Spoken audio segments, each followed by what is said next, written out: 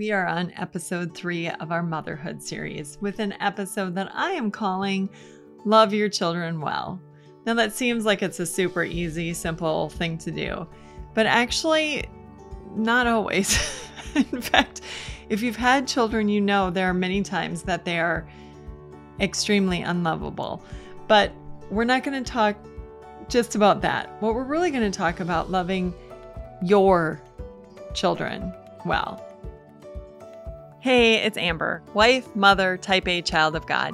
Here are little things we look at everyday issues from a biblical perspective with one simple goal: to know and love God more. Thanks for listening.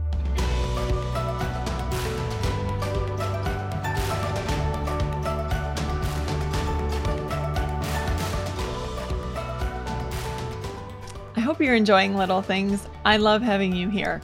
I just want to remind you that there are several other podcasts available at Time of Grace.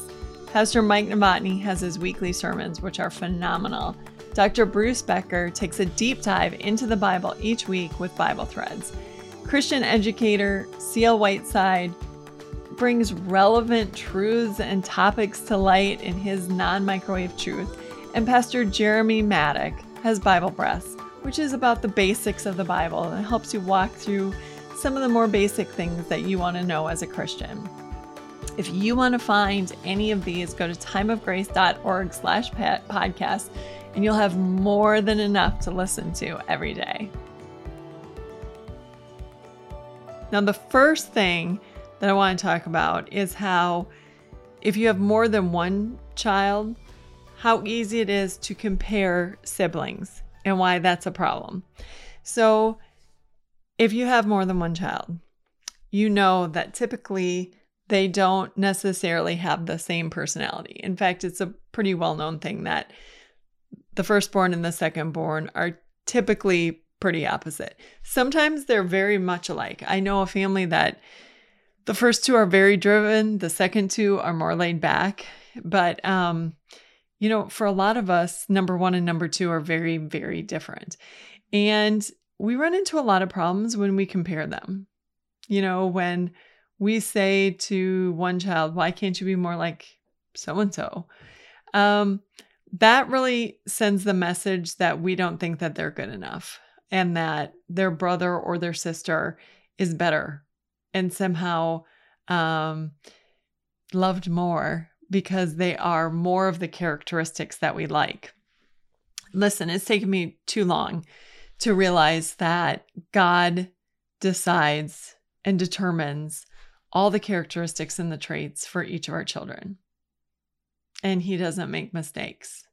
So if he decides that a child is going to be driven, it's because that's the characteristic or the trait that they need for whatever it is that God already knows they're going to do.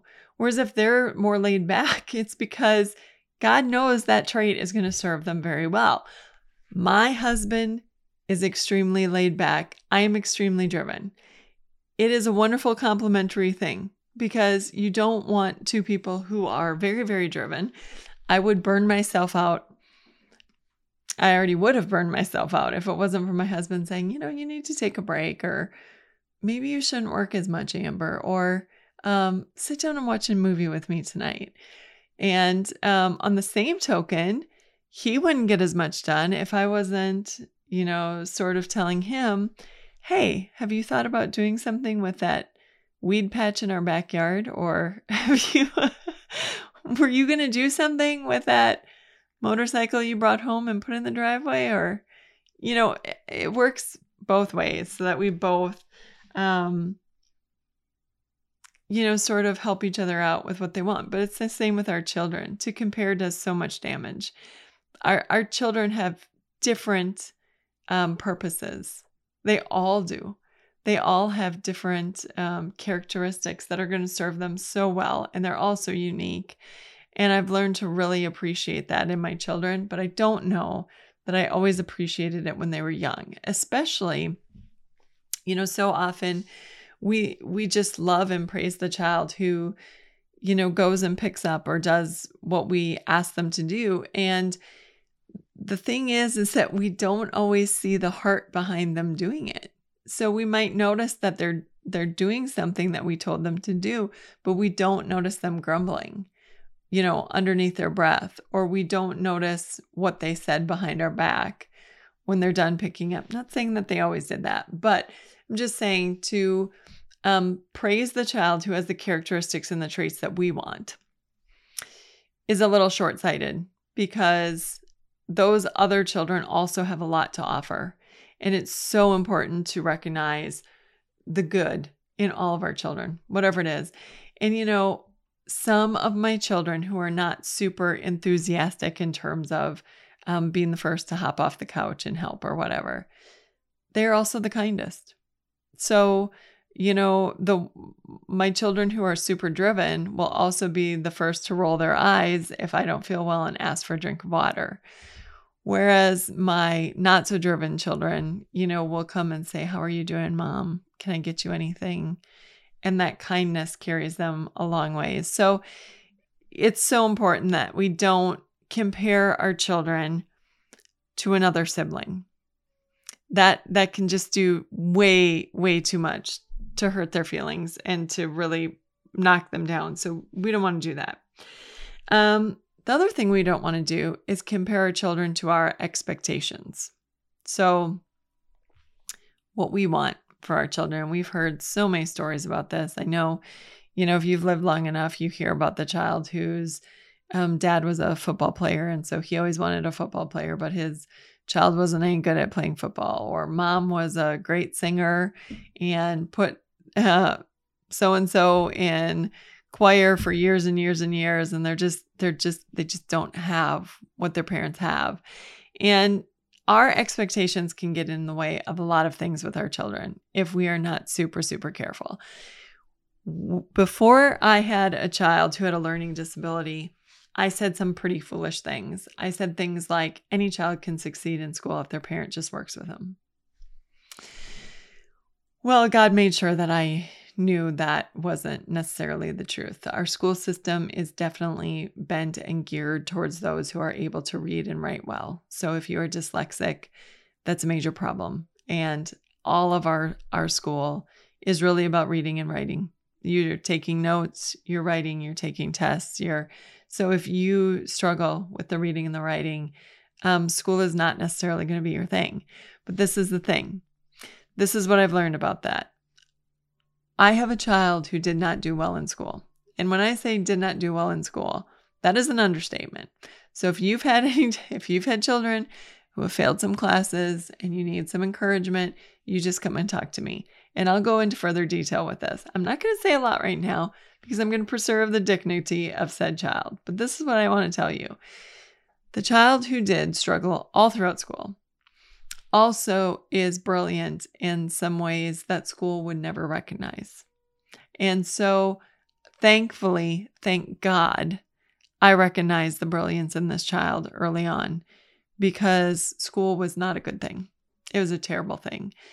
But because I saw that this child had some amazing abilities, and I would tell this child all the time, you are a genius in your own way. It really wasn't a big deal to us when school didn't really work out. So, but the point being that, when I had this child, when I had my first children and, until I had gone through this experience, I really, really thought my expectation was any child can do well in school. Shouldn't be a problem. And like I said, so many of our expectations are unrealistic and unachievable for our children, but we don't know that until they grow up and we see what they're dealing with. And then that's when we need to really change our expectations. My expectations, having children, even when my firstborn was born, she was a pretty good baby. I mean, she just really struggled. And I hesitate to even say, I don't actually like that. We say she was a good baby because she slept and because, she didn't have any problems. When my son was born, he caught a cold in the hospital. And 2 weeks, after when we went in at a 2-week checkup, and they realized he had broken his collarbone during birth. So was he a good baby? No, he was in pain. He was struggling with a lot of things. Does that make him a better or a worse baby than a baby who sleeps, more or is smiling or happy? No. It means the circumstances surrounding his birth were drastically different than the circumstances around the birth of my daughter. So to say, oh, this is a good baby, or he's a bad baby, or, she's really good and he's not, or he's, each child is different, and it's a matter of expectations. But one thing that I did really struggle with after my second was born is that I had that expectation that having 2 children was going to be harder than having 1. I did not have the expectation that my daughter would sleep all night long and my son would be up all night and then he would sleep all day, and vice versa. I did not have the expectation that I would only get a few hours of sleep and how hard that would be. And so, because I did not have that expectation, and I really thought, well, whatever happens, we'll just deal with it and it will be okay. I was not very happy when the first 6 weeks after my son was born, when I wasn't sleeping and things were kind of crazy. But we run into a lot of problems when we put our own expectations on our children, and we think that somehow they should be what we want them to be, and they should do what we want them to do. If you've had children for any amount of time, you know that those things are pretty quickly blown out the window, because children have a lovely mind of their own, and they will decide to do whatever they want, whether you want them to or not. So, we have some say in that, of course. I'm not saying to just let them do what they want, but just because you want a football player doesn't mean you're going to get a football player. That person might be a wonderful musician, and wouldn't that be a blessing? It's just about recognizing that it's not about us, and that God knew what he was doing when he created each of our children.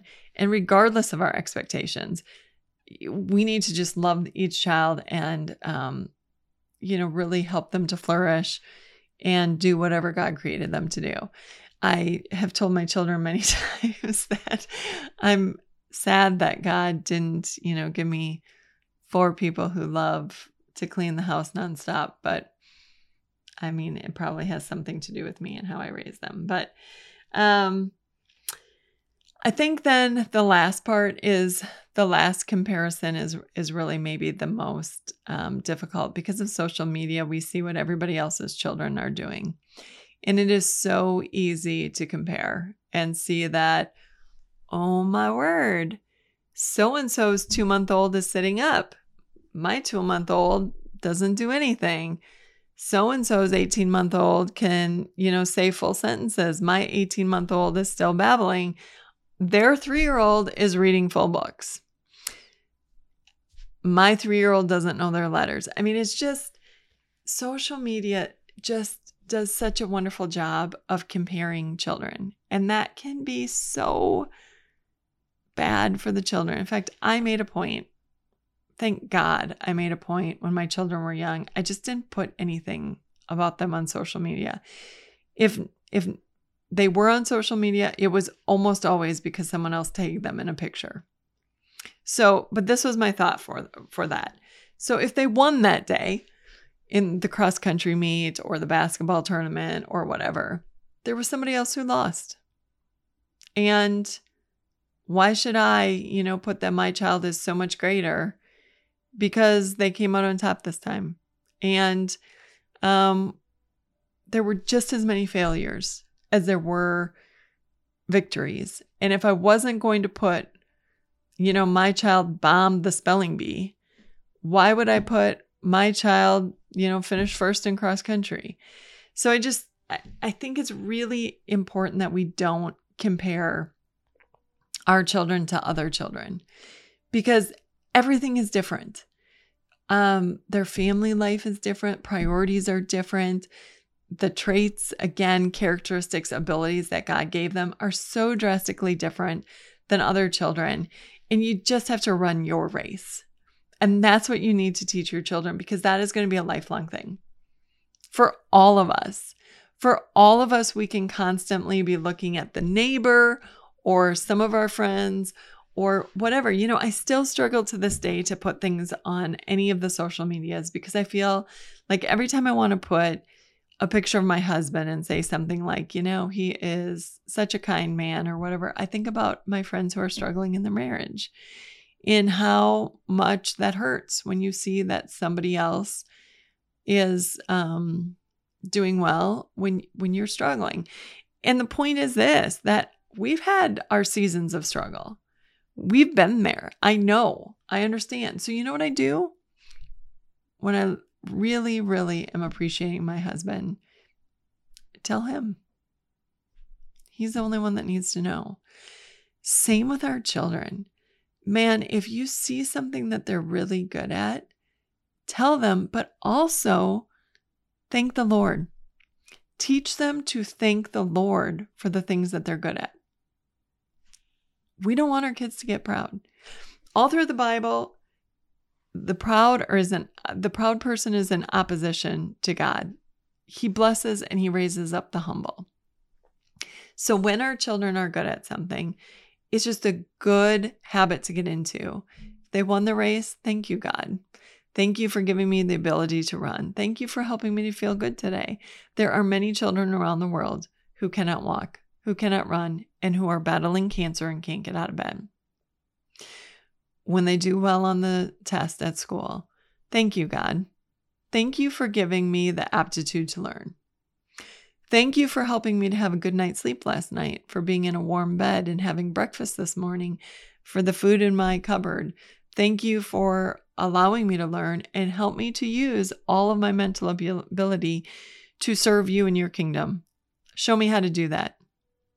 That's a much different thing than posting it on social media or putting on the bumper sticker that says, my child is an honor student. That's pride. Instead, let's teach our children that whatever they're good at, use it to serve the Lord. Thank the Lord. I was sitting at my daughter's orchestra concert last night, and she's in 9th grade. So she's at the bottom concert, sort of the very basic concert, right? And then there was another concert that was just phenomenal. And then they brought the honor students out. And the honor orchestra was, just phenomenal. And I sat there and I was watching these high school students play. And I was thinking, oh God, please put faith in these people's hearts. Put Christians in their lives. Help them to turn to you. Because this would be fabulous if they would use this ability to praise their Creator. So instead of comparing our children to each other, and instead of comparing them to our expectations, especially when they are not exceeding our expectations, but when they're falling flat of our expectations. And instead of comparing them to someone down the street or someone in their school or someone on social media, just appreciate your children for who they are. That God decided you would be their parent. Now think about that. God doesn't make mistakes. He put that particular child in your family for a purpose and a reason. He chose you to be their mother. Just enjoy that and appreciate that.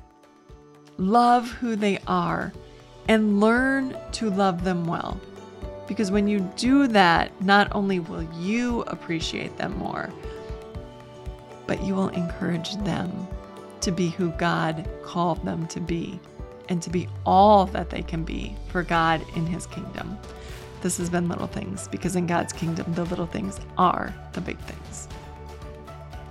Thank you for taking the time to listen today. Please know that everything you do, from encouraging us to sending in your dollars to praying for us, it's all appreciated and noticed. We need you, and we count on you for your support to help us continue in this ministry. Thanks so much, and God bless.